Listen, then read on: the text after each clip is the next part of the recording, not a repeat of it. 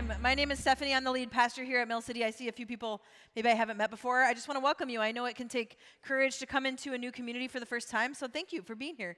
We're so glad that you're here. I've got one final announcement to let you guys know about, and we're excited, a little bit nervous, but mostly excited, that next week we're starting a 5 p.m. service here at Mill City. Okay, we're doing it.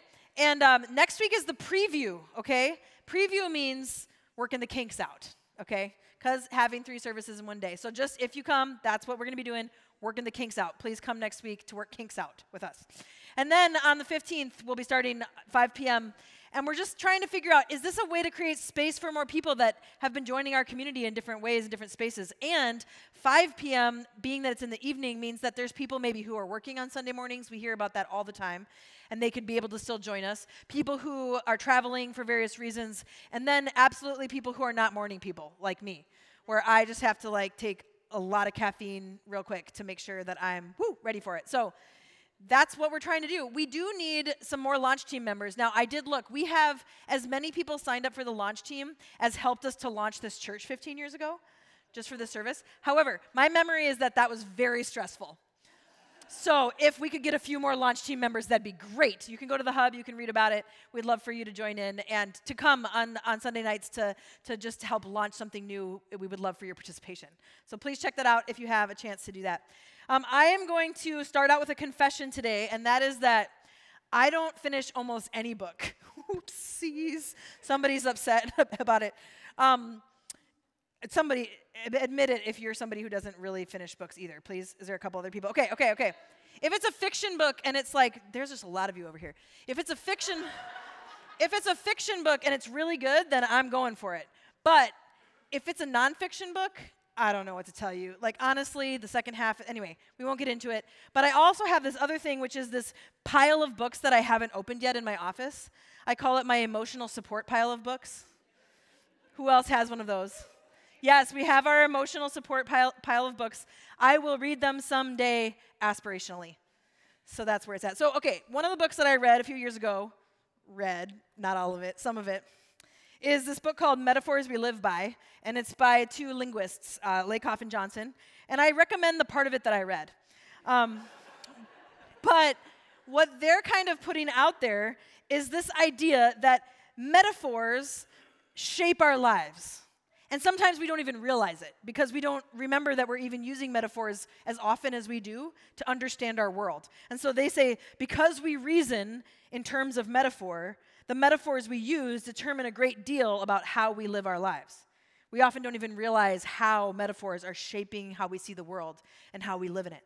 So I want to give some examples today of metaphors that I think shape our lives and how we see ourselves in our world. Okay, so tell me if you recognize these. I've got the literal picture of the metaphor up here, okay? So this is the first one, grab the bull by its horns. Who's seen this one? That's what it looks like when you literally do it.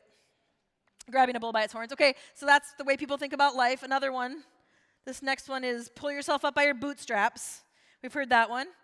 Most people can't stand up that way, but that's a metaphor, okay? And then the next one, diving in head first.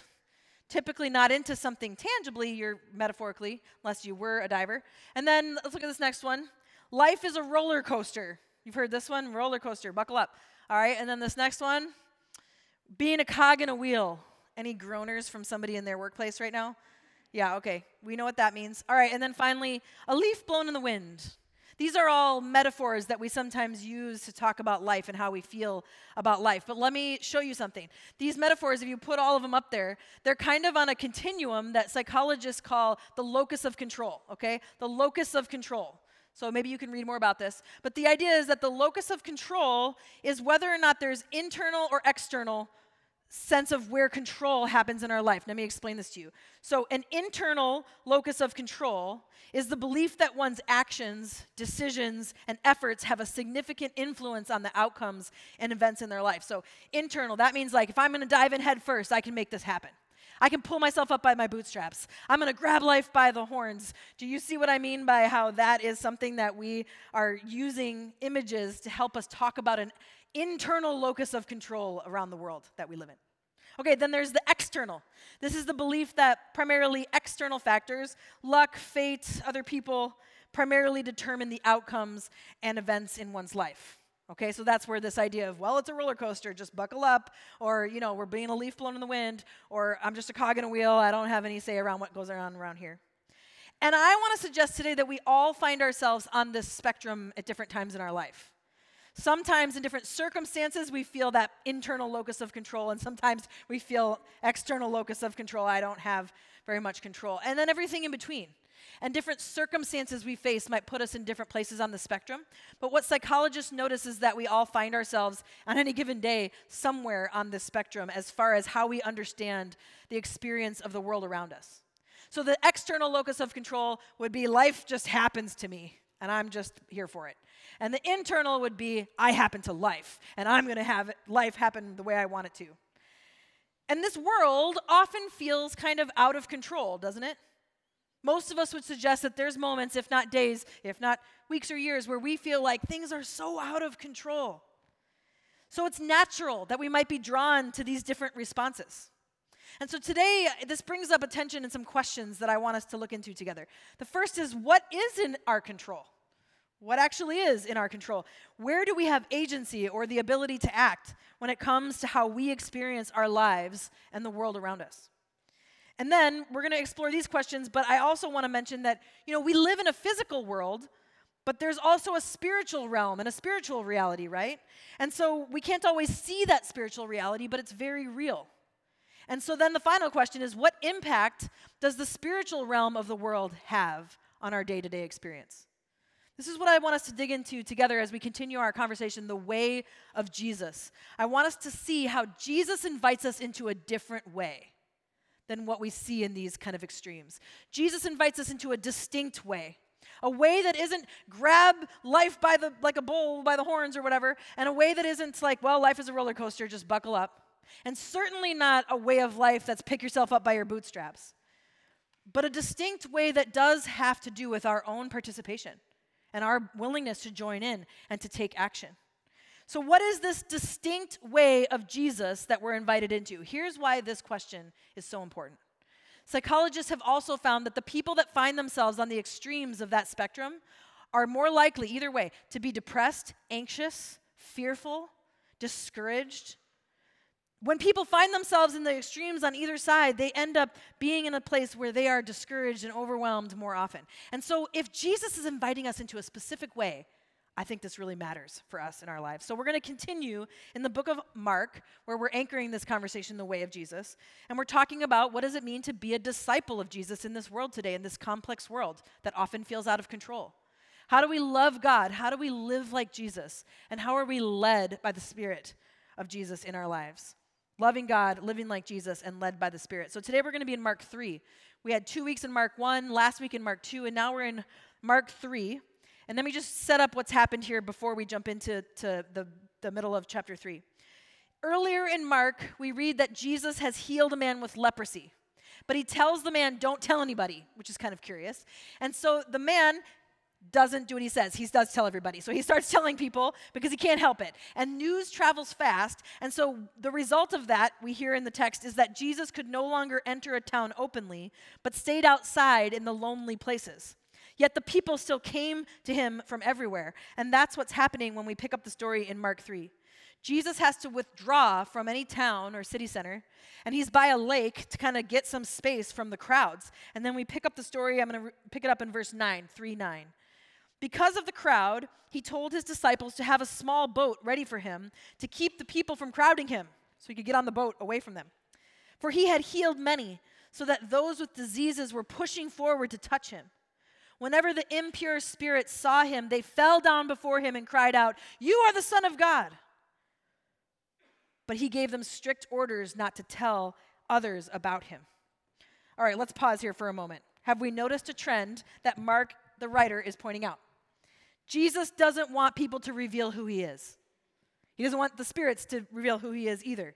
Scholars use the term for this, the messianic secret. The messianic secret is what we are calling it when we look at this throughout the book of Mark. 8 times, Mark shows that Jesus says, don't reveal who I am. Keep this secret. Why would Jesus want the secret to be kept about how he is healing and he is the Messiah and he's coming to this world? Why would he want that? It would be as odd then as it is today. If you're starting a movement, the idea is that you should tell everyone, right? Like get on the socials or whatever, TikToks or something. Like tell everybody about what you're doing. This is not what Jesus does. He's doing the opposite. This is curious. There's a couple reasons I think that we can see that Jesus is doing this when we really think deeply about it. On one hand, the passage that I just read explains it. The people are crowding him, right? The people were pushing forward to touch him. In verse 9, the word that's crowding, translated crowding in the NIV, could also be translated as pressing or crushing. Like they are crushing him, trying to reach out and touch him. So that might be one reason that he's trying to reveal this slowly. The second reason is a deeper reason that we have seen as scholars say, I think this is why Jesus was holding back this messianic secret. Read this scholar's perspective, Grant Osborne. It's most likely because the Jews had no idea that the Messiah was going to be a suffering servant. They waited only for a conquering king. So let's just think about this for a minute. If word got out that the Messiah was here, it wouldn't be what we now know looking back, that the Messiah has come to give up his life for the world that he loves. The storyline was the Messiah was going to come, and their understanding was a conquering king. So if word got out, it would be like, hey, leaders, whether it's the Jewish religious leaders or the Roman leaders, watch out, because the Messiah is here, and he's going to take charge, and he's going to overthrow all your power, he's going to conquer you. That's what people would have assumed as the secret got out that the Messiah was here. And so we know that that's actually what Jesus ends up being accused of. He ends up being accused of being the kind of king who is going to power over and take control, and that's what they plan to do, to take his life. But we now know that he was not a king who wanted to power over, but a king who wanted to lay down his power to save the world. That's what we know looking back. Jesus wanted to be incognito as long as possible so that the nature of who he was as the Messiah would be revealed. Not by what people thought, but by his actions, by his love, and maybe most importantly, by his willingness, his action to suffer on the cross, to take the evil in the world upon himself. The way of Jesus the Messiah had to be show, not only tell, because there wasn't even words to explain it. Jesus is not the kind of leader that everyone expected or wanted, but he is the leader that they needed. And that's just so critical. Jesus is not the leader that everyone expected or wanted, but he was the leader that they desperately needed, just as he's the leader that we need now in a world that often feels out of control. Absolutely. And here's the thing, though. I'm just going to be honest. There's times when I want Jesus to be a different kind of leader than he is. Isn't there? But he's always the leader that we need in our lives. So there's this desire that Jesus has to have the secret kept. But it was to no avail, right? Because the man healed of leprosy, he could not contain himself. When you've had an encounter with God, you can't hold it back. I know that from experience. You have to tell at least some people, and then the word started to spread. And then there's this interesting problem of, an interesting reality of that the demons and the evil spirits, they're not confused about who Jesus is. They know right away who he is. They understand what's going on in the spiritual realm. And the spirits of darkness are trying to wreak havoc on God's kingdom. And so there is no doubt that Jesus is the Son of God. And then in this story you just heard, one of the spirits speaks that out, and Jesus tells him to be quiet. So in this first section, we see something that's going to be reinforced in Mark over and over again. Jesus is a new kind of king of a new kind of kingdom. Jesus is a new kind of king of a new kind of kingdom. Jesus does have dominion and power and control over all things. Even the demons have to shut up when Jesus tells them to. They have to. They have no choice. So the first takeaway from this passage is that Jesus has supreme authority and dominion in the world. He's not going to live out that authority and dominion the way that people thought he was. But that does not mean that he doesn't have it. He absolutely has supreme authority and dominion in the world. We see it through his ability to heal people, right? And to set people free. And we see later in Mark that he has those experiences where he tells nature to be still, right? If you look through Mark as you're reading through it, look for the be statements, where Jesus just says something in a sentence like, be still, be quiet, be opened. I mean, there's a whole bunch of them. Be free. Look for those as you read. It's showing Jesus' authority. And in Mark, we see so clearly this book, this way that Mark is writing, is pointing out the authority that Jesus has in the world, even though he's not bringing that authority the way people thought he would. So this world might have demons trying to wreak havoc, but Jesus, this is King Jesus' domain. So when he calls something out, they have to do what he says. They must obey him immediately. So I want to just give a seminary for everyone point. So if you're new with us, seminary for everyone is my way of saying I think what we learn in pastor school or seminary is very interesting, and I think you'd all love it. So I love to bring some of that to you. So here's an important seminary for everyone takeaway. Satan, or the enemy that I often call him, has already been defeated. Not like gonna be defeated, like Satan has already been defeated. You notice we sing about this, right? The enemy's been defeated. Here's the thing. He's been defeated in 3 stages, okay? When he was cast out of heaven, we see that picture in Revelation 12:9. During Jesus' ministry, which you read about in the Gospels, where Jesus has authority over evil in all different ways and brokenness in the world. And then finally on the cross, when Jesus took that brokenness upon himself and he put to death the evil through what he did and coming back to life. So here's the reality. Satan has already lost and he knows it. And so he's now motivated by one thing: frustrated rage against the kingdom of God because he's already been defeated. So here's an illustration. I was a soccer player for a long time in my life. I'm retired now, but imagine a soccer game where it's the very end of the game. There's just a few minutes left on the clock, and the winning team is up by 8 goals. It's like 8-0, okay? There is no chance that the losing team in this short amount of time is going to get 8 goals to be able to win. They know that they've lost. But imagine that team starts to play dirty, right? And they start to just trip people and injure other people, and they're making all these sort of mistakes and causing injuries and getting into fights and just having this whole intentionally getting penalties and things like that. I'm sure this has happened at some point, but this is the kind of thing that I imagine.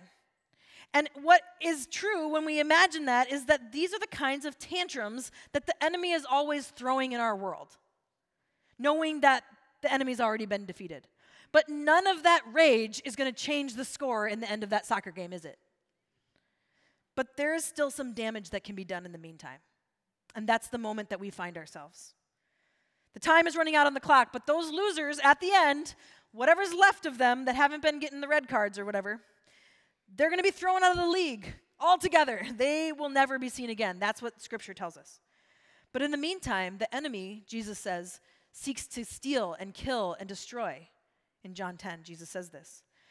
But here's the most important thing. In the midst of this experience, this battle that we know has already been won but still wreaks havoc, the kingdom of God is always on offense, and the enemy is always on defense. The kingdom of God is always on offense, and the enemy is always on defense. So that brings up this tension that we have today of the way that the world feels out of control, right? And because the world sometimes feels out of control, it's tempting for us to sometimes feel like we are on defense, isn't it? That we're just trying to stand up in the battle and make it through. Even though we're Jesus followers, we can feel like we're on defense from the things that are happening in the brokenness in this world. And it doesn't mean that there's not still some damage that's done, but we have to remember that we are a part of the kingdom of God, and the kingdom of God is on offense, even though that battle is still raging. The enemy has already lost. So I think this is easy for us because it's to feel overwhelmed by this. It's easy to feel overwhelmed by this idea because it's easy to ignore the spiritual battle because we can't see it tangibly. I've been there. I often feel that way. I think it's easy for us to just kind of pretend that we're just only the things we can physically see are really what's impacting our world. But I would suggest that there's so much more going on. And it's tempting then for us, if we can't see the enemy, to decide that the enemy is then other people or other groups of people. But even Jesus here, his enemy is not humans. Even the ones that took his life, he gave his life for them too. And it's really clear in Scripture that our enemy is not flesh and blood. It's not other people. It's the principalities and the powers that the enemy tries to use to frustrate what God is doing. They are on defense, and the kingdom of God is on offense. King Jesus is on offense. So, sure, Jesus can command the demons to shut their mouths when he wants them to. He has authority in the spiritual realm. But what does this mean for his disciples? It's almost like Mark anticipated that question because he continues on and he tells this next story and he puts it right here after that, picking it up in verse 13. Jesus went up on a mountainside and called to him those he wanted, and they came to him. He appointed the 12 that they might be with him, that he might send them out to preach and to have authority to drive out demons. He appointed them so that they could be with him, he could send them out to preach, and that they would have authority even over demons.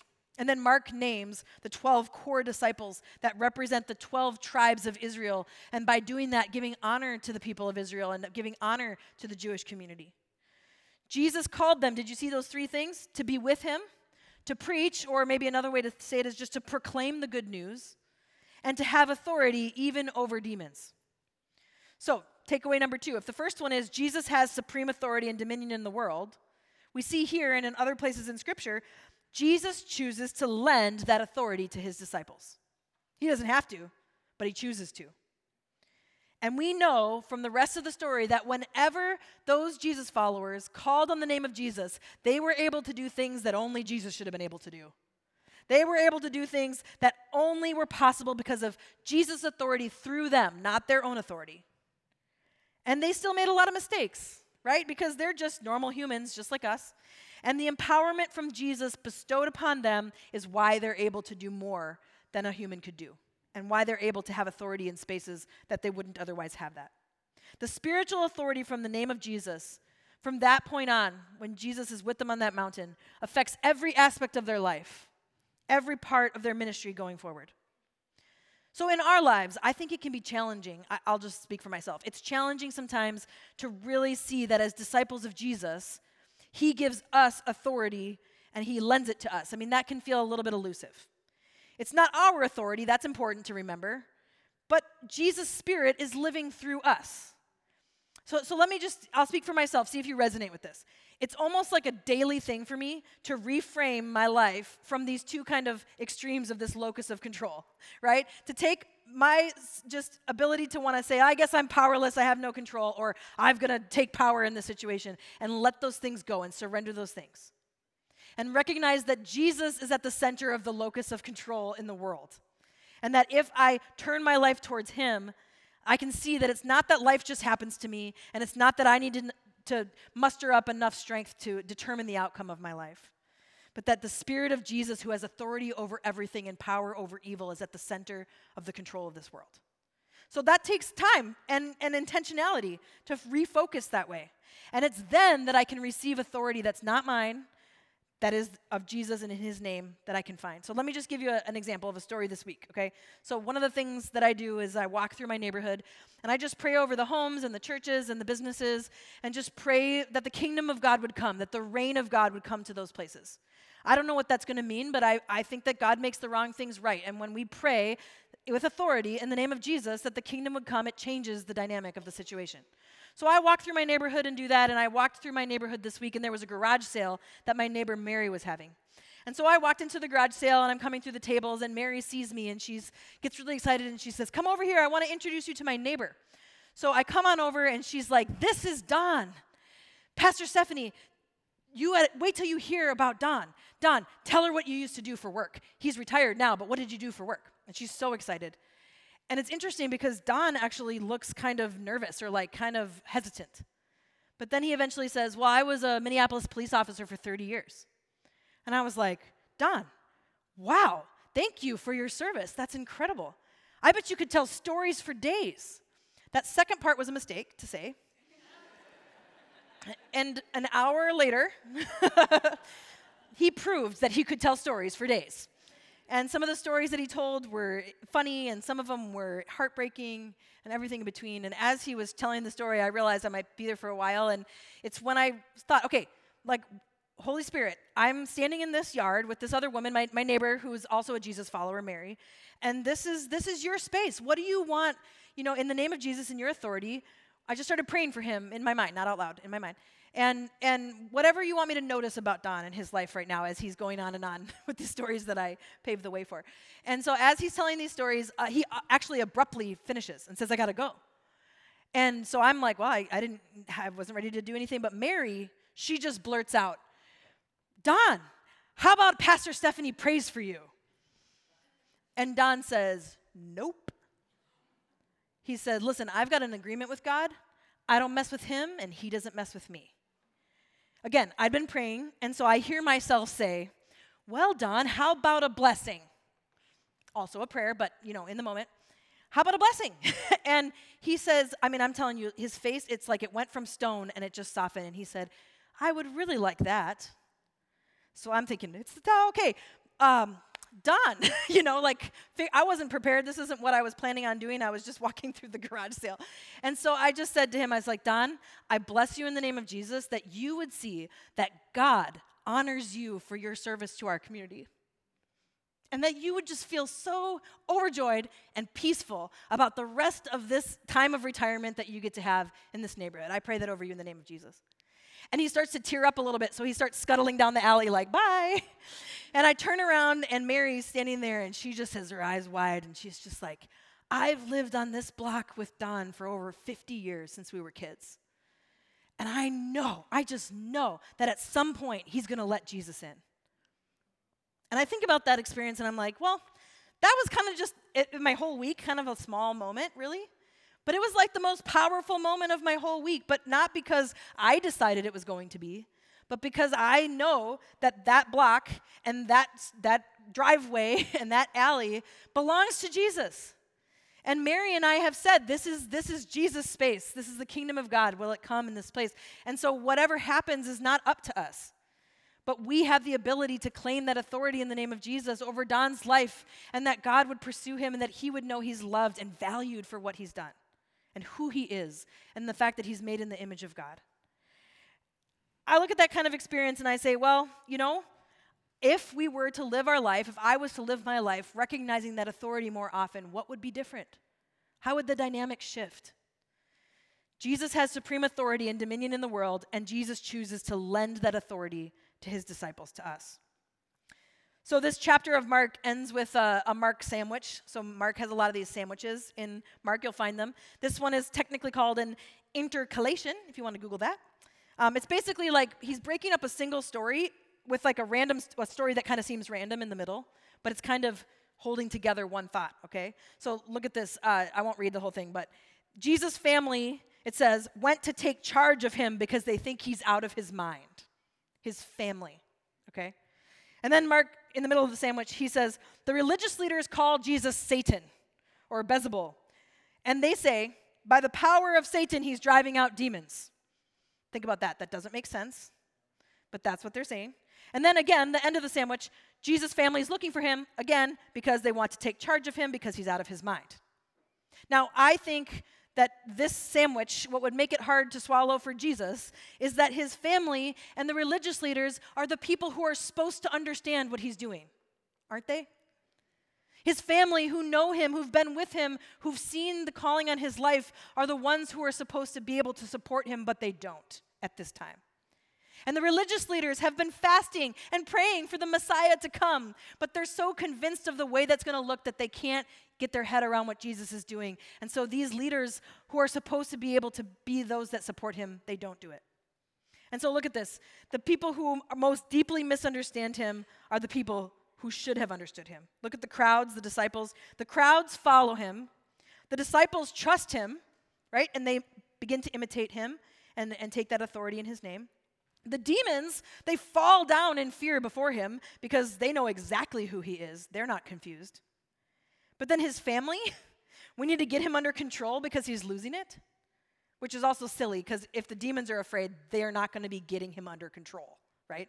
And then these religious leaders, again, who have given their whole life to look for this Messiah who's coming, they think he's Satan in the flesh, but they have it completely backwards because he's actually God in the flesh.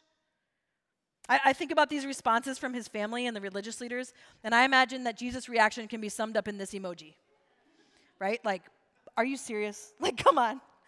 But of course, Jesus knew this was going to be the case.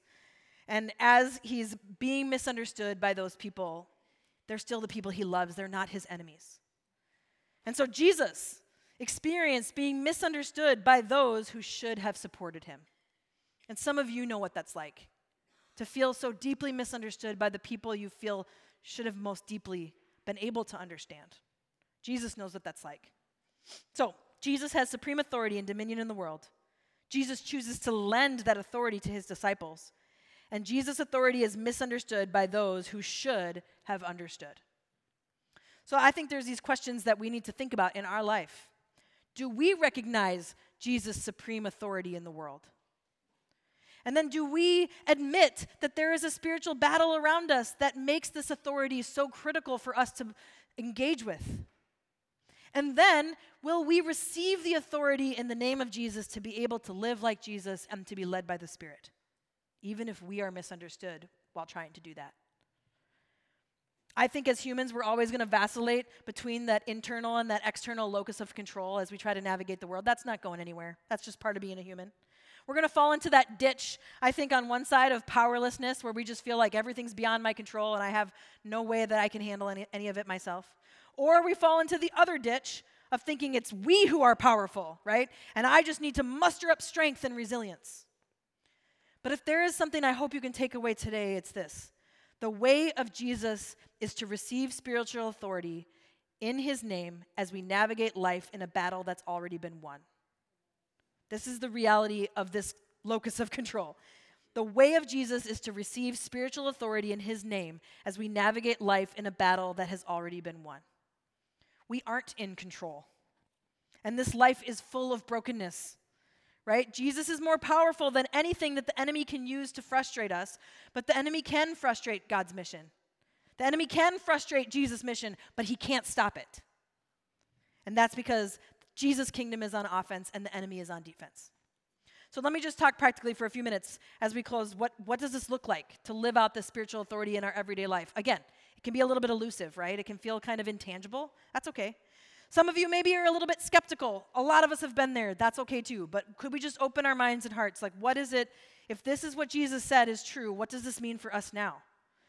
This community at Mill City, one of our biggest areas of diversity is spiritual background. So talking about spiritual authority and spiritual warfare all over the place. We've all got different experiences. That's okay too. But we're looking at what Jesus is saying and what Jesus empowered his disciples to do as we're trying to be disciples.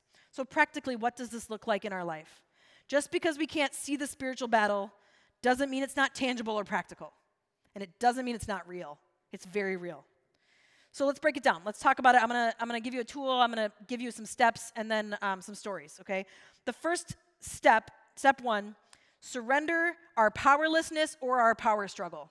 We have to see where we are at any given day and let that go and say it's not about all up to me and it's not nothing up to me. I'm gonna surrender that. Step 2, realize that the locus of control is the Spirit of Jesus who has authority over everything and has victory over evil already. So we let that go, we turn towards Jesus, and then receive the authority that's not our own but found in the name of Jesus. I mean, relatively simple steps, but not always easy to do. But this is something that I will tell you I do almost every day because I have to. So on your way out, there's going to be a little handout you can grab. It's also on the blog. You can find that on the hub, called the Spiritual Authority Toolbox. Okay, and it just describes like some practices that you can take in spiritual authority. So let me just read to you what they are. Declarative prayer in the name of Jesus, prayers of blessing, listening prayer, listening to the voice of Jesus, inner healing prayer, physical healing prayer, priestly prayer, and prayer walking. This is a tool that's developed by Novo, which is the group that supports the spiritual authority cohorts that we have here at Mill City that Stephanie Kaihai leads. So if you have not, you've maybe heard us talking about the cohorts, you can check that out on our equipping page. I think the next one starts on the 10th of October, so you still have time if you want to dig into these more. But otherwise, just grab this handout and you can read through what does this look like in our life. These are practical things that we can do on a daily basis in the spaces that we find ourselves. We see all of these in Scripture. We see the invitation to live this out in Scripture. And so the spiritual authority cohort, we'll be talking about that in the discipleship intensive as well. But let me just tell you what some of these practices have looked like in the life of our community over the years. I could tell you stories for a long time, but I just picked a few, okay? So what does these spiritual authority practices look like in our church? I could tell you many stories about healing that has happened in our church, both inner healing and physical healing. People aren't always healed, and they're not always healed right away, but there have been times when there has been a miraculous supernatural healing. We've experienced it. There's also times when we've prayed for people and fasted for people, and they have had doctors and medicine that have brought them to healing, and in God's world, we claim all healing as God's healing. But that's in the authority, in the name of Jesus, as we pray that. I've heard different experiences like this, but one family I'll speak of specifically, they had this 4-year-old who was having terrible nightmares, but they felt like the nightmares were beyond kind of the normal ones. He kept talking about these monsters that were speaking to him and telling him that he needed to be afraid. And so one day while he was taking